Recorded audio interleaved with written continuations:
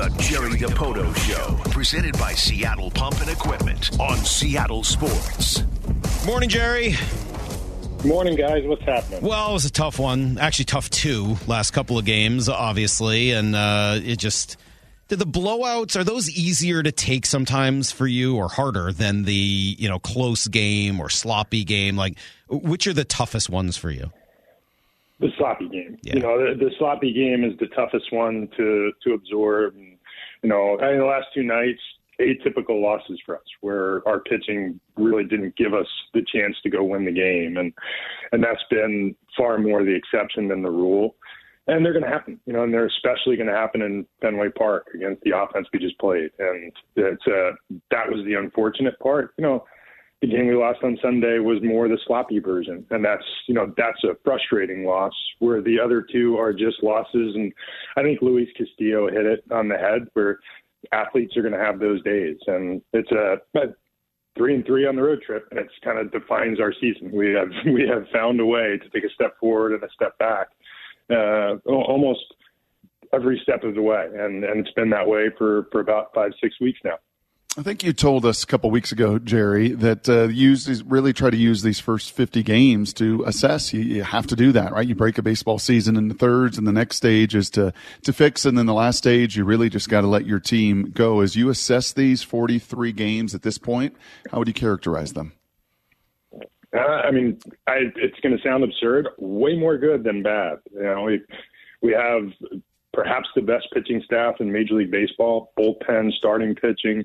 It's not getting wrapped up in the last 48 hours. We're still, a dominant team on the mound, and I don't think that's you can't pretend that for 50 games, and that's something that we've taken away. I think we've watched a couple of guys really get going here in the month of May. And, quietly in the month of May, we're averaging almost 5 runs a game as an offense. And that if we do that, we're going to win a lot of games. And, and here just recently, just this last stretch that we're on, and I know it seems like that step forward, step back is a very frustrating thing to watch. We keep winning games at the pace we've played the last 16 games. That results in about a 95-win season. And as irritating as it is to watch the win one, lose one, win two, lose two, as long as you keep some separation like we have over the course of the last, we'll call it 12 series, we're in a pretty good place. So, we do have some individual positions that need to shore up, and we're planning on addressing those as best we can. But again, you're limited to what's, available to you in the market, whether that's players from your own system, your own roster, returnees from injury, or what you might be able to access outside the organization. Do you have a sense, you kind of mentioned the consistency there, do you have a sense what's keeping this team from being more consistent? It's certainly not the starting pitching. Today I think we have 4 of the top 28 pitchers in the major leagues in terms of WAR value, which is remarkable when you think of how little time Bryce Miller's actually spent here. That's kind of impact he's had. I don't think it's the bullpen. They've been terrific and as good at securing leads and giving us chances to win as anybody can be.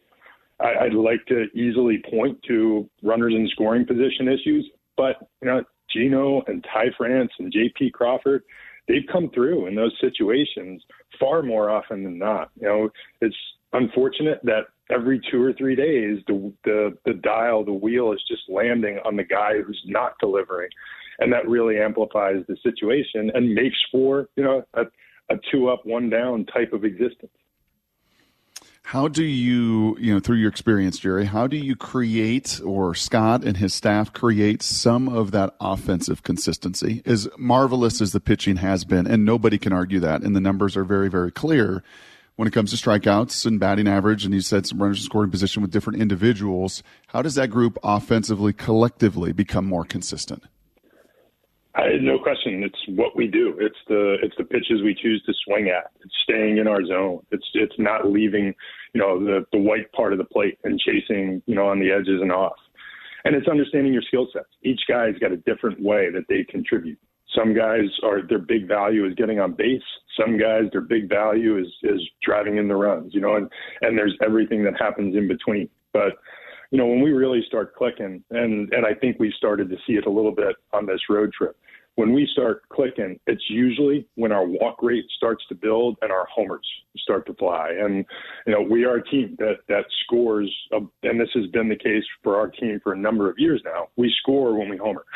And, for the first 5 weeks of the season, we just weren't homering like we usually do. And I do think that is a weather-related thing. As the weather warms, the homers start to fly.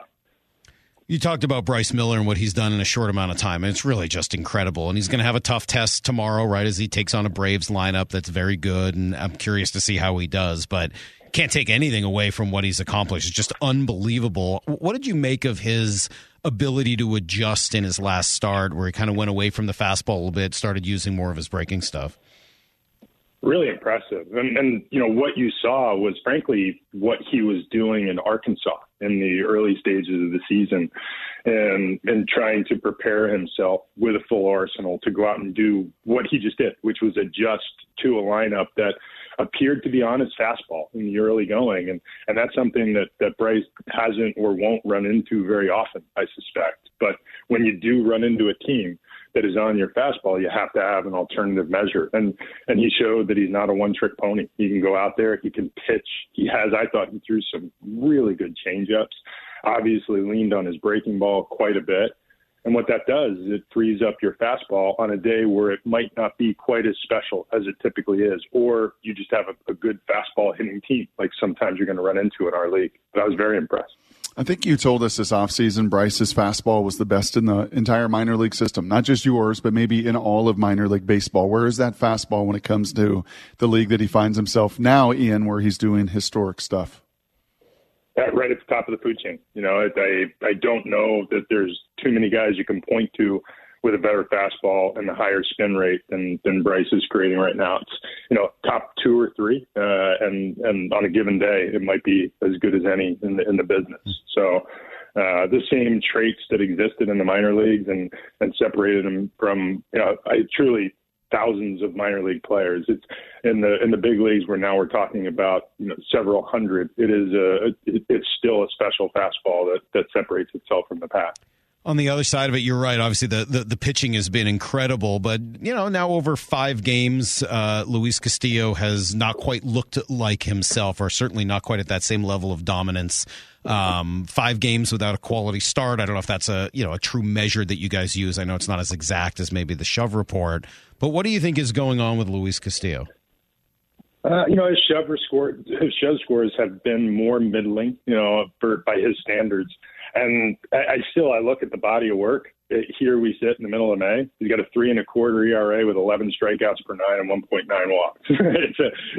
It's pretty good over a 9-start body of work. But as it goes, these last few starts have been generally a slump for Luis. It's the thing that has bitten him is the homer ball. It's the rock's not easy to hit. And, I think the Red Sox did a phenomenal job of barreling him up, forcing him into the middle of the plate, and they didn't miss when they got him there. But, Luis typically doesn't allow the ball to leave the ballpark. And, over these last 3 starts, that's what's grabbed him. And, he's built on getting the ball on the ground, striking him out, and getting his ground outs. And right now that homer ball, and when you give up multiple run homers, it tends to sting your earned run average in a short sample. And I think that's what you're watching, and I don't think that's permanent. It's a middle of the plate slump. And when he gets back to the edges, I think you'll see the same guy we saw for the rest of his time with the Mariners. So you're not worried? Not at all. His physical stuff is maybe better than it's ever been. I mean, he's the other night in Boston, it's 97, 98, and the ball's got all the life that you want to see, and it kind of reinforces the idea that you have to pitch in good counts in this league, and in this league, middle probably doesn't work very well, and he's the guy that will get away with mistakes. But it's like I said, the Red Sox didn't let him off the hook, and he wasn't finding his way, to the thirds or the edges of the plate where Luis can pitch and have. Jerry, I do want to come back to some of the arms and maybe even an organizational philosophy when it comes to those arms. But circling back last thing I'll bother you with the offense, because Salk and I have spent a fair amount of time going back and forth on this and looking at the walk rate and looking at the average, looking what, it's the beauty and the curse of baseball, right? You can tear apart any of these different numbers. Do I kind of hear you say, I don't want to put words in your mouth, that, you know what, you can live with the strikeouts as long as the walks and the homers are there? Yeah, I'd prefer not to, but yes is the answer to that question. Yes. Provided how many there are of the other two. And, right now we're striking out at an extreme rate. And that has been the case really since the St. Louis series at home. And, we've done a little bit better job, here in the last 10 days of reeling that in. That can't be such a pronounced part of our game is that kind of swing and miss. We've historically been a league average team in regard to whiff, strikeout rates, et cetera. And we're upper level to elite in swing decisions, walk rates, getting on base. And if you add that to power, it all works. We're not a team that's going to hit 270. We've hit an aggregate roughly 228 over the last 3 years. And we're not a team that's going to light you up with batting average, but we are a team that can score runs. And we just have to get back to the formula that allows us to do that. What have you made of Kolten Wong's start, especially defensively? Rough start, and it's not the defense. It's the body of work right now. It's just been a struggle for him, and what it is, I don't know. I wish there was an answer that I could provide or that we could provide. And obviously you saw last night that Cabby got a start against a right-hand pitcher. And you may see that more in the short term as we try to just give Kolten a chance to reset and get his season started in the way he's accustomed to playing. He's been a really good player for the better part of a decade in this league, and I don't think that is done. I don't think that's over. Clearly, he got off to a rough start, and he's having a tough time reeling it in.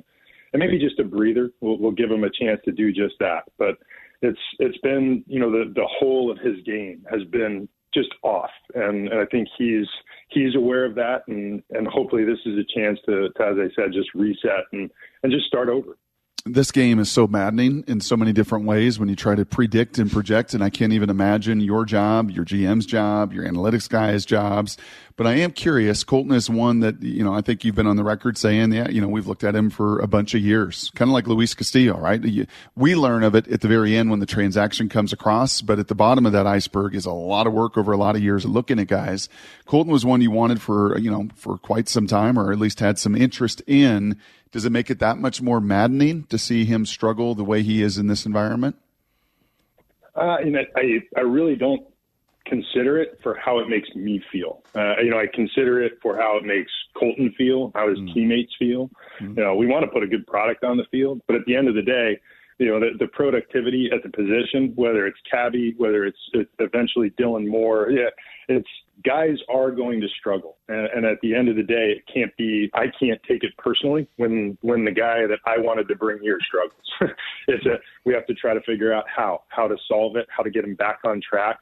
Or is this just the new version of that player? And in this case, I don't see that. He's too young a player, and we've encountered this before.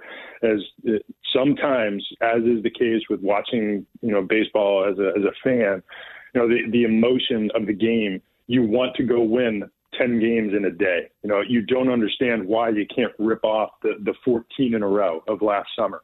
You know what? A lot of 10-6 runs go a long way in our league, and the same thing is true of an individual player. A lot of 1-for-3s with a walk go a long way toward getting you back to where you want to be, but you want to go 10 for 10 that day, and that's how these things typically build up, and they do spill over to other areas of your game, and your head is somewhere else. You're not quite locked in, and I'm sure that all of those things in some way have contributed to Kolten's slow start, but.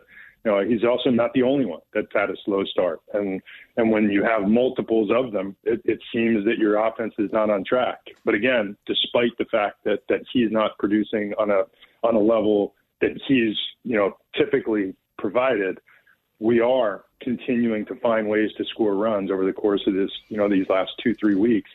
in a way that if we score 5 runs a game, we're going to be a good team when this is all said and done. Shifting from personal, and I appreciate that answer a whole bunch, shifting from the personal side of it just to the straight philosophical side, it feels, Jerry, as if your whole farm system is loaded with pitching, right? And obviously we've seen a few of them, and what Bryce has done, as we talked about earlier, has been historic. Is that a philosophical and I remember a couple of years ago you drafted almost nothing but pitchers. Was that almost a philosophical move that we are going to load this organization with the strength in pitching, and we can find maybe some of the offensive positional players, not that there aren't Jared Kelnick's and Julio's and those young guys as well, but it's easier to load the system with front end arms? I don't want to say it's a hard and fast philosophy. When we get into draft, when we get into international, our intent is to sign the best players, the best arms, the best athletes, the guys we think have the highest upsides, whose talents and, I guess, preferences, the way that player is wired, fit our system. But it's funny you say that. Sometimes what you see last. You see Bryce Miller, you see Logan Gilbert, you see George Kirby. It's Brian Wu, it's Emerson Hancock. There are others. It's Matt Brash, it's Andres Munoz. We do have a host of exciting arms with really good stuff. Right now, we think the best part of our farm system is the offensive players that are starting to gather up in the A levels. and we're going to have this conversation in about a year. And the narrative is probably going to be flipped. Our pitching, there is a gap in the wave of pitching that we think is forming, and there is what we think is a tidal wave of young offensive talent that's right now playing in Modesto and Everett that we ultimately believe will be that next wave to crash in Seattle. Well, speaking of waves, where are some of your Double-A pitchers at? They're kind of fun to talk about between Brian Wu and Prelander Baroa. How close are these guys? Honestly, I think any of those guys, and Pre has really, taken to the bullpen. He's throwing 98 to 100 with a wicked slider. It's been a very seamless transition for him. He had another excellent outing last night down in Wichita. He's the type of guy that you could envision throwing into a major league situation and him just running with it. And that could happen, at any point, really. He's doing the right things, and you need to make sure that he's resilient enough. He's bouncing back, which right now he is. You'd like to get him, 3 outings in a week or back-to-back days to make sure he's prepared for that. So his timeline is maybe a little different than the others because we still have, preparation to do and making him, and allowing him to do the things that he'll have to do in the big leagues. But, with Wu, who threw again last night, right now it's hard to imagine getting off to a better start than Brian Wu has gotten off to. And, last night was another dominant outing for him in Double-A. And Emerson is coming off of the best start of his minor league career, highest strikeout total in his young career. I believe he goes again tonight for the Travs. So, again, the pitching that we thought was pooling up in Double-A, has manifested. Miller's already in the big leagues. The others are off to terrific starts, and they could pitch for any other team in the big leagues almost immediately. But right now, when you have the kind of pitching we have, there's probably not a direct route for them to be in Seattle anytime in the immediate future. How long did Edwin Diaz pitch out of the pen before he was ready to come up? I want to say it was 2 weeks. We laid out for Eddie when we made that transition. We laid out a 10-day plan for how he was going to, transition. And, they were all planned outings. We knew what day he was going to pitch, how we were going to do it. And it couldn't have been too much more than 2 weeks, as I recall. I think it was 10 outings, so let's call it 3 weeks. So it was very quick. I got to ask the obvious question. How similar could it be for somebody like Baroa? How similar is he to Diaz in general? How similar could the transition be? It's not too dissimilar in the way we've laid it out. We did plan, the first 10 outings or so for Prelander in laying this out, but similar to what we did just a year ago with Brash, somewhere in between, the rise of Eddie Diaz, because it's easy to use the plan as a comp, but the reality is Eddie showed up and within 6 weeks of his major league career starting, he was probably the best reliever in the league. And that was back in 2016. Last year we were a little bit more methodical, and Matt Brash was in Tacoma. It wasn't quite as easy as transitioning a player with that kind of stuff in Double-A. So somewhere in between Edwin Diaz and Matt Brash, therein probably lies the timeline for Prelander Berroa if this all goes well. If 50 games is to assess and 50 is to fix obviously means the market's got to come around. Is the market burping at all? Is it percolating at all? Internally, it's percolating. And I believe Dylan Moore is teed up to start a rehab assignment today. So, that's a positive. Hopefully sometime in the next homestand we get Demo back, and that'll be a help. We are starting to make some phone calls and just check in with other teams on what might be starting to size up in the trade market.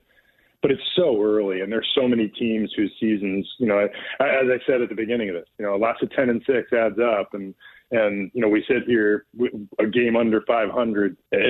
You could blink and we could be in first place. That's where we are in the season, and other teams realize that too. So I don't think anybody's rushing to the trade button just yet, but as is our general, practice, we have checked in with others to make sure that we're there when they do.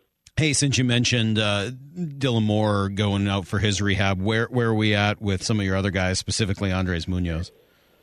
Yeah, Mooney's in his throwing program. My understanding is that if his throwing goes well over the next 2 days, he'll progress toward his mound work and then start building up his pitch count to get ready to go out on a rehab assignment. So we'll find out more in the next 2 days. It has gone very well for him since he had his PRP injection, and we've taken very methodical steps to make sure that when Mooney does get back here, he's ready to do the things that Andres does, and I think it makes it all the more remarkable that as each of these holes has sprung up in the season's first 7 weeks, we've been able to fill it with guys like Topa and Spire and Wanten or Cabby or Bryce Miller. It's really a testament to our scouting and development people and what they've been able to do, and to those players for being mature enough to handle the challenge. And when we get Mooney back, we should be in even better shape because those guys have now proven to themselves and to us that they can handle the roles that they're taking right now. Well, Jerry, we certainly appreciate it here on an off day, and we'll see where things are at a week from now after what promises to be an interesting end to this road trip in Atlanta and then back home next week. We'll talk to you next Thursday. Thank you so much. You got it, guys.